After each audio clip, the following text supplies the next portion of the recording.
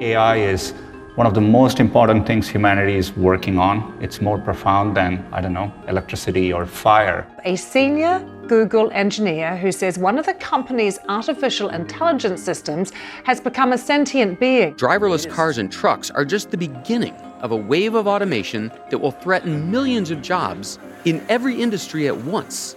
Is the artificial intelligence bot ChatGPT coming for your job? AI holds the potential for some of the biggest advances we are going to see. Whenever I see the news of a young person dying of cancer, you realize AI is going to play a role in solving that in the future. We hear promises practically every day about self-driving cars, about chatbots, even machines with consciousness. Some come true, and some don't. Machines really can beat humans at chess and Go, but driverless cars still aren't ready for prime time, even after a decade of hype. Want to know what's real and what's not? You've come to the right place. This is Humans versus Machines.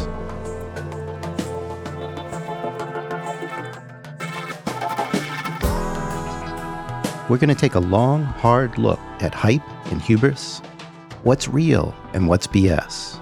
Are computers becoming sentient?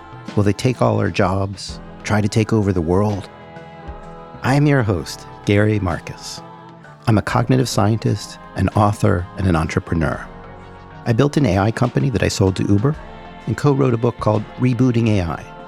I've spent most of my life, pretty much since I was 8 years old, thinking about minds and machines. I'm sometimes seen as a critic of AI, but I love AI and I want to see it work. I also know how hard it is to get it right.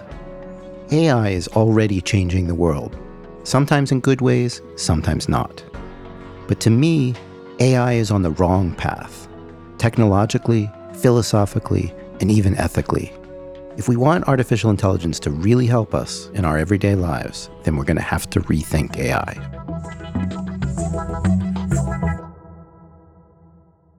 Let's go back more than a decade to the birth of an incredible technology, IBM's Watson, one of the most surprising accomplishments in AI history. And then, see how it went terribly wrong. It's 2004. Charles Lickel, an IBM executive, is sitting in a restaurant with colleagues wondering what the company should do next. A few years earlier, IBM got amazing publicity when one of its computers, Deep Blue, beat the world champion Garry Kasparov at chess. Lickel's looking for the next big thing. He glances around the bar and notices that everyone is crowded around the TVs. The crowd is transfixed. Ken Jennings, Jeopardy superstar, is on what would turn out to be a 74-game winning streak. Ken. What are snakes? Correct. Ken. Who is Nixon? Right. Ken. What was his crown? Crown, yes. Lightning strikes. Lickel thinks to himself, IBM won at chess. Could a computer win in Jeopardy? He starts shopping the idea at IBM. At first, there were no takers. Nobody thought it was doable. Nobody wanted to take it on. That's David Ferrucci. Nowadays, he's the CEO of an AI startup, Elemental Cognition. Back then, he was a rising star at IBM Research. I spent a little time and said, you know what, I think this is doable. I said, I would love to do this. I mean, I agree that this is sort of out there and looks extremely hard relative to the kinds of problems we're working on now. But this is an opportunity of a lifetime. Did you think you had a chance to win it? Or you were just like, if we make progress at all, it'll be exciting? I think at that time, I was more thinking, this is a great problem to focus on, to push the whole area of natural language processing, to push the whole area of semantic search, of question answering. Jeopardy looks like a really great problem. Ferrucci saw, even then, that the kind of simple keyword search that people knew from Google had its limits. He wanted to figure out how to get machines to answer questions that were posed in everyday language. If we get the right investment, we can really sort of push the limits on this and see what was possible and what wasn't possible. Given where AI was at the time, the challenge facing Dave and his team was massive. There were some existing AI tools for finding basic facts, but only with easy, straightforward questions. Jeopardy was a whole new beast entirely. A traditional search system might be asked, where was George Washington born? On Jeopardy, you might get asked something more like, Martha's famous politician husband, now found on some US currency, first learned to walk here. Type those words into a Google search in 2006, or even today, and you get articles about Martha Stewart and US currency, not what you want. Most of the web hits you get aren't even relevant. You need a human to sort them out. Here's the interesting thing about search. When you set the expectation that if you put in a query, I'm going to give you something related and interesting to read, you're kind of always happy. If you give the expectation that you're a question answering system and you're going to accurately answer questions, the expectations go through the roof almost immediately. With all these wild and sometimes cryptic Jeopardy questions, he was going to have to reinvent what search could be. And he was going to have to build new hardware and solve problems that by rights seemed impossible with the technology of that era. There was no roadmap here, no off-the-shelf software. It was like launching a rocket to Jupiter and trying to figure out along the way how you were going to build the life support systems. And they couldn't take forever either. They had maybe 4 years to get the job done. They needed to make progress right away. I had researchers who were very concerned about doing it because how hard it was. And I sort of challenged them with that. I said, if you go off and continue to do what we're doing now, do you think this technology can solve Jeopardy, can win at Jeopardy? Would you be able to answer that question? And they said, no. And I said, how does that make you feel? And they kind of thought about that and said, you're absolutely right. This is the kind of risks scientists should not be afraid of and research scientists to jump on. Up until this point, Ferrucci had been running a research team, building new algorithms, publishing papers. Now he realizes everything is different. Nobody cares how many papers he publishes. He needs to build a product, and that product needs to win. People would come to me and say, Dave, we have like 3 to 5 years. Let's say we have 4 years to solve this, because that was the promise I gave. And they would say, we have plenty of time. And I said, we're already late. There was sort of a traditional academic research mentality where people were thinking about writing individual algorithms and publishing on them and so like decomposing the problem. And so I was like, we can't really think that way. We always have to think of the final goal. When you put it all together, the system that's actually going to run to play Jeopardy, is it getting better? Listening to him and what he pulled off, it dawned on me that he was probably one of the greatest technical managers in the history of AI. Often, the hardest part is getting everyone to row in the same direction, keeping them happy. And here's Ferrucci on day one delivering a brutal truth, telling everyone, we've got to change everything that we're doing or we'll never win. We're going to have 25, 30 researchers on this. We need an architecture that people work on various components that plug into that architecture. And moreover, we need those components to be loosely integrated. Beating Jeopardy was never going to be easy. Take, for example, an actual $600 question, straight out of high school biology, but not something most of us think about every day. In cell division, mitosis splits the nucleus, and cytokinesis splits this liquid cushioning the nucleus. Now that's pretty tricky, even for a human. It's about how cells work and about a liquid that's inside the cell. And no machine back then, or even now, could actually work all the way through the question. Watson didn't actually know what mitosis is. It didn't understand what cell division is. It didn't even know what the word cushioning meant. All it could really do was look carefully at a whole bunch of stuff that was written on the web using those various words and make educated guesses. Step one was to analyze the question itself, breaking it down into pieces. Often, a single question had more than one clue. The first step was just to find those clues. Step two was to make a guess about what kind of thing any given question was getting at. Animal, mineral, vegetable? In the cell division question, Watson's first job would be to guess that the question was looking for a liquid. For a single question, Watson might generate 1,000 hypotheses. Once it made that guess, another system would do something like a web search, looking through Watson's databases for evidence for each of the 1,000 hypotheses, like cell division and mitosis. Eventually, Watson would narrow the list down to a small number of possibilities. We might generate organelle, vacuole, cytoplasm, plasma, mitochondria, blood, chromosome, meiosis. All those words are about biology, so it's a start. But now Watson has to guess which of those words actually are liquids. Blood is, organelle is not, and so on. Watson then scores all the evidence to come up with a final ranking for its answer, along with its confidence level. It's almost like in order to solve an open-ended question, we turned it into a multiple choice question. So it'll generate a lot of possible answers, 1,000 possible answers, say. Now I go and I evaluate each one of those answers because in them, most of them are crap, one of them is right, and there's probably a bunch that might be close to right. The right answer is cytoplasm. All of a sudden, we were now answering questions we couldn't even come close to before. The first version of the system was so slow, it took Watson 2 hours just to answer a single question. Still, the important thing was that the IBM team had figured out a way to make tricky Jeopardy questions into something like multiple choice. And that gave him a fighting chance. With this architecture in place, Dave divided up the team into sub-teams, building different components to address different parts of the problem, generating hypotheses, looking for evidence, and sorting possible answers. Now, all of a sudden, how do we integrate all those? And that's where we used machine learning. Machine learning is a part of AI that's about getting machines to learn things based on data.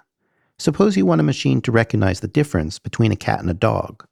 Instead of telling the machine, go look at the whiskers or the ears, you give the computer a lot of pictures, some of cats, some of dogs, each one with a label, and let the machine tune itself.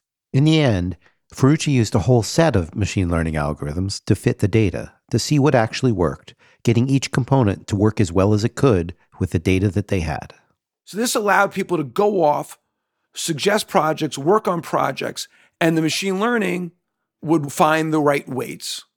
Now, it wasn't that simple. We ended up with, I think, 8 successive machine learning models, but that allowed us to have independent groups generate ideas, produce features, and then quickly integrate and see if they mattered. And then the shape of our confidence prediction became much more accurate. Now, this is critical too. Dave just mentioned confidence. Search engines like Google give you pages of possible answers, but Google doesn't tell you how sure it is of those answers. Simple keyword search was never going to cut it for Jeopardy. Watson was going to need to know how confident it was about its answers. And that's critical in Jeopardy because you have to decide whether it's worth hitting the buzzer. And then there was another dynamic, which was, do you want to look stupid? Ferrucci thought that confidence was so important, he wanted Watson's confidence to be displayed on the television screen during the actual competition. He didn't just want Watson to give its answer. He wanted Watson to say how sure it was. And he wanted the viewers to get a taste of what was going on, something he called the answer panel. So the answer panel was a little, display on the screen that showed Watson's top 3 answers and its relative confidence in those answers.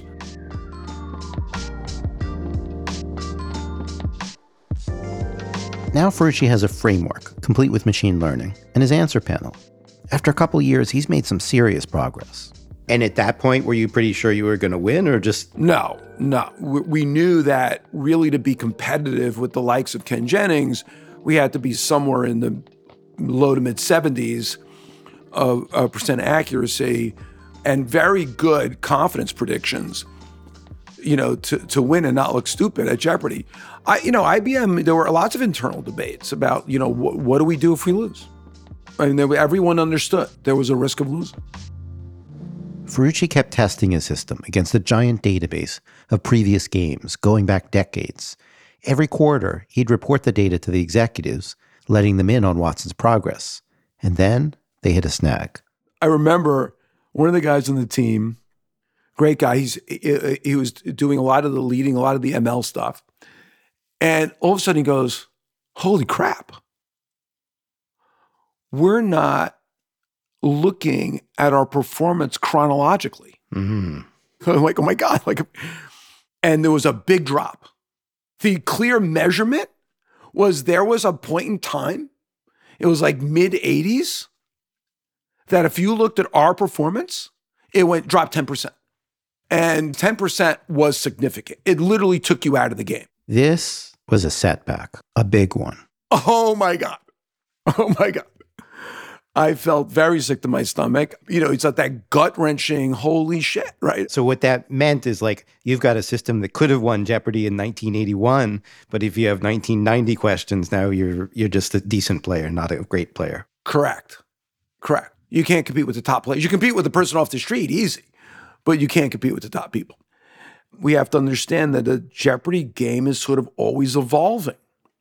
It's changing. It changes with the times. The writers evolve. And so from a scientific perspective, from a language processing perspective, the language is evolving, right? One of the biggest problems in machine learning is that the world changes over time. Your systems work on one set of data, and then the world throws you a curveball. The whole enterprise can be really delicate. Ferrucci had run straight up against that. Eventually, with a lot of hard work, they were able to move on. But even so, there were other problems. And don't forget, we didn't have access to the cloud of machines. We had to show the machine. It had to be in a room, disconnected from the internet, right? Because it was human against machine. I was 100% confident that I would win. That's Ken Jennings, the all-time Jeopardy champion with a 74-game streak who had inspired IBM's Watson project. He and Brad Rutter, another Jeopardy's best players, were invited to compete with Watson. I had taken enough AI classes in college as a computer science major to know that there were no solutions that were playing Jeopardy at anywhere near human levels at the time. And I thought, sure, I'll go on there and defend carbon-based life. Easy money. A few months before the taping, Ken was shown a chart of Watson's performance against his own, and it showed that Watson was catching up. It was alarming. It kind of felt like this is what it's like when the future comes for you. It's not a Terminator laser eyepiece tracking you down. It's just a line on a graph getting closer and closer to the thing you can do that you thought made you human and irreplaceable. Soon the team had built everything they needed and got to a point where they thought they had a chance. But they knew it was no guarantee either. The algorithms, the architecture, the hardware, the scaling, the speed, the confidence, the performance of the system, the data we had to demonstrate really did something great was fantastic. Super happy. But here's the problem. There was like a 25 to 28% chance that we were going to lose and everybody's going to go, oh, well, I guess you didn't do that. That's right. The academics would know how amazing it was. The academics would know. But the rest of the world would be like, yeah, they played, whatever. They lost. They lost. So that was kind of frightening, right? And I asked PhD researchers not to publish for 4 years. Which is really dangerous for their career. I mean, it's scary for them. Correct. I asked them to take a risk and to bet on me and to bet on us and to bet on the project. And I said, if we win, people will want to read our papers. If you lose, you'll write nice letters of recommendation. That's like...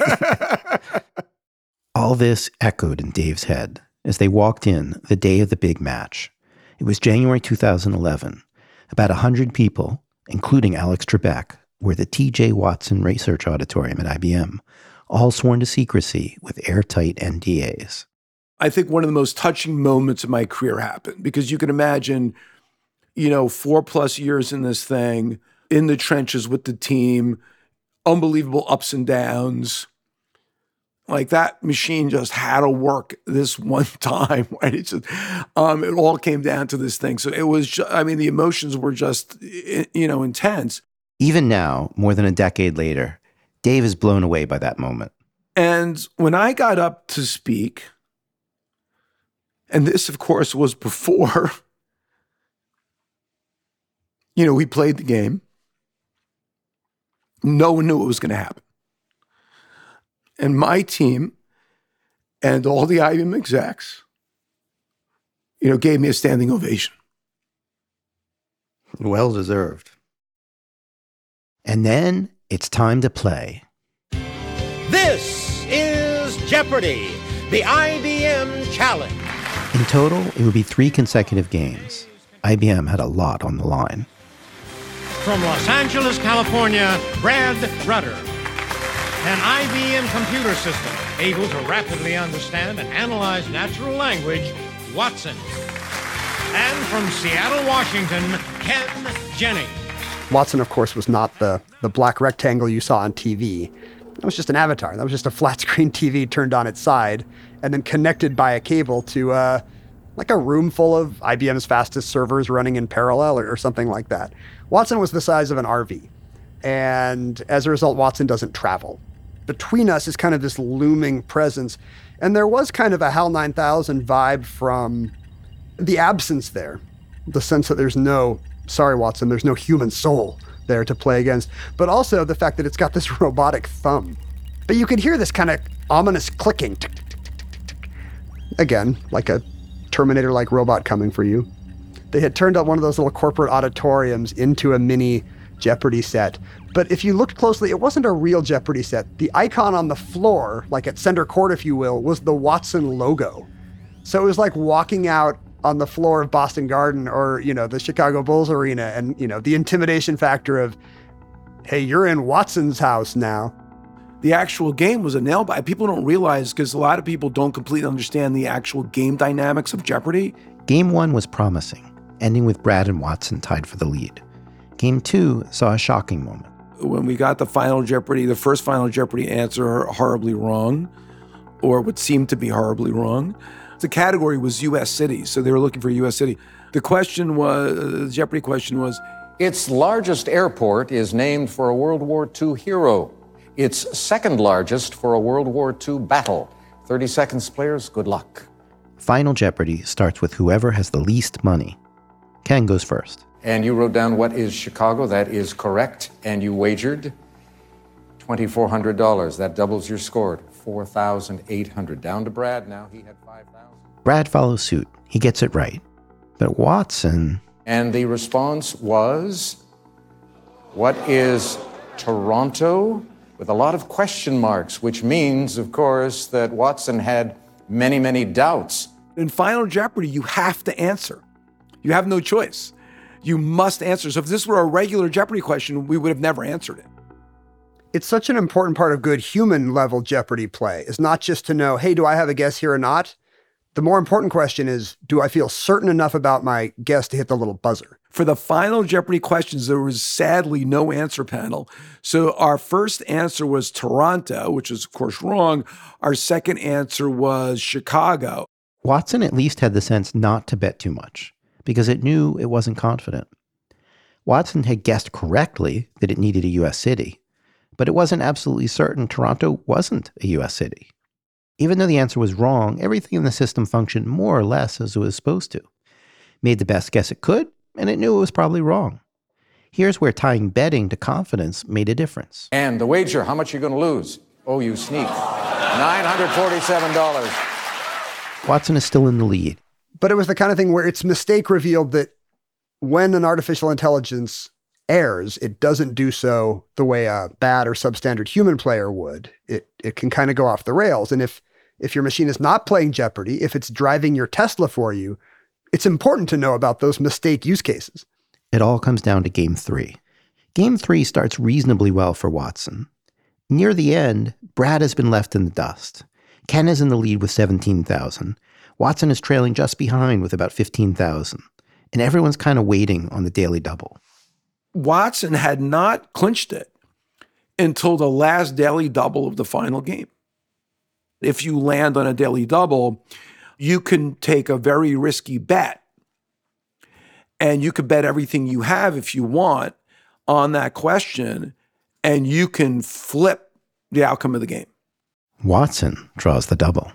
Here we go in legalese. This two-word phrase means the power to take private property for public use.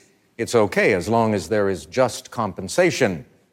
And I think at that point, had Ken gotten the daily double, he could have flipped it and won. But he doesn't. What is eminent domain? You're right. Watson's score continues to rise. Then comes Final Jeopardy. Wagers. The category is 19th century novelists, and here is the clue. William Wilkinson's An Account of the Principalities of Wallachia and Moldavia inspired this author's most famous novel. Everybody gets it right. But the betting is key. Brad is up first. His answer, Bram Stoker. He's right. You'll double your score to 11,200, and we add that to your total from yesterday. That gives you a two-day total of 21,600. Then Ken. And we find who is Stoker. I, for one, welcome our new computer overlord. And your wager. The wager was $1,000. That takes you up to 19,200. That gives you a two-day total of 24,000. Now we come to Watson. We're looking for Bram Stoker. And we find who is Bram Stoker and the wager. Hello, 17,973, 41,413, and a two-day total of 77,147. Had we not then gotten Final Jeopardy right, we would have won by $1. But we got Final Jeopardy right, and it looks like we won by a lot. And I think Dave's right. The final scores did look like a crush. You know, the previous day, Brad and I had each beaten Watson, and Watson just got a very favorable spread of categories in the televised games and found the daily doubles when it needed to. It's never fun to lose on Jeopardy. I just remember standing there at that podium thinking, I guess this is what it feels like to be replaceable. You know, like a lot of my identity was tied up in being the person who knows stuff, you know, and on some level, you just feel like the thing that makes you weird is also what makes you unique and irreplaceable. And it was kind of a moment of reckoning to see that, you know, you throw enough money at the problem, then you can basically duplicate my only marketable skill. I kind of felt like I'd been kicked out of the information economy and like that I was the first one, but that I probably wouldn't be the last. For Dave, it was another feeling entirely. It was a huge relief. There was elation absolutely in the moment. And then I think I went home that night and relaxed that evening. And the next day I was like, now what am I going to do? And that wasn't just the question for Dave, but for IBM. When the show aired a few weeks later, Watson's victory exploded in the media. The show's ratings climbed each night of the contest, making it the highest rated show in the top 10 markets in the US. IBM's stock price surged almost 13% for the year, on its way to an all-time high in early 2013. IBM had been in the shadow of tech companies like Google and Apple, but suddenly it had a hit on its hands. This is where our story turns dark. IBM needed to figure out what to do with Watson next. It reached too far. Fast forward from that game show, 5 years later, we're in cancer now. How did you do it? We work with the best oncologists, cancer doctors at Memorial Sloan Kettering, MD Anderson. They told us what data to feed Watson, and Watson learned over that period of time. They said, well, what about Watson? It's solving the problem. And I said, it's not solving the problem. It's not getting close. They're making a lot of noise. So they're declaring victory based upon a conceptual idea without going through the rubric of like rigor. I think they just overpromised and underdelivered. In essence, Watson was sold for its parts. In the next episode, after a stunning rise, a bigger fall.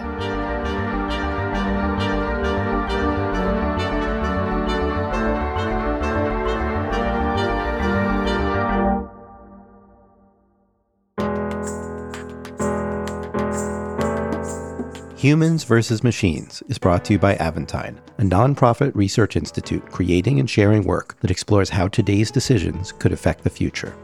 The views expressed don't necessarily reflect those of Aventine, its employees, or affiliates. For a transcript of the episode and more resources related to what you've heard in today's episode, please visit aventine.org/podcast. Danielle Mattoon is the editorial director of Aventine. Humans vs. Machines was created by Aventine and Gary Marcus and written by Gary Marcus and Bruce Headlam. It is produced in partnership with Pineapple Street Studios. Our associate producers are Lisa Cerda and Emerald O'Brien. Our lead producer is Alexis Moore, with production assistance from Stephen Key and Eric Mennel. Our managing producer is Camila Kashani. Pat St. Clair and Joel Lovell are our editors. Our engineers are Davey Sumner and Jason Richards. Legal services for Pineapple Street by Bianca Grimshaw at Granderson Des Rochers, and fact-checking by Will Tavlin. Original music by Benton Rourke, with additional music from Epidemic Sound and Blue Dot Sessions. Our executive producers are J.N. Barry and Max Linsky, and thanks, as ever, to Athena. I'm your host, Gary Marcus. You can follow me on Twitter at Gary Marcus and Substack at garymarcus.substack.com. You can find Aventine at aventine.org and at Aventine_INST on Instagram and Twitter. Make sure to listen to us on the Odyssey app or wherever you get your podcasts.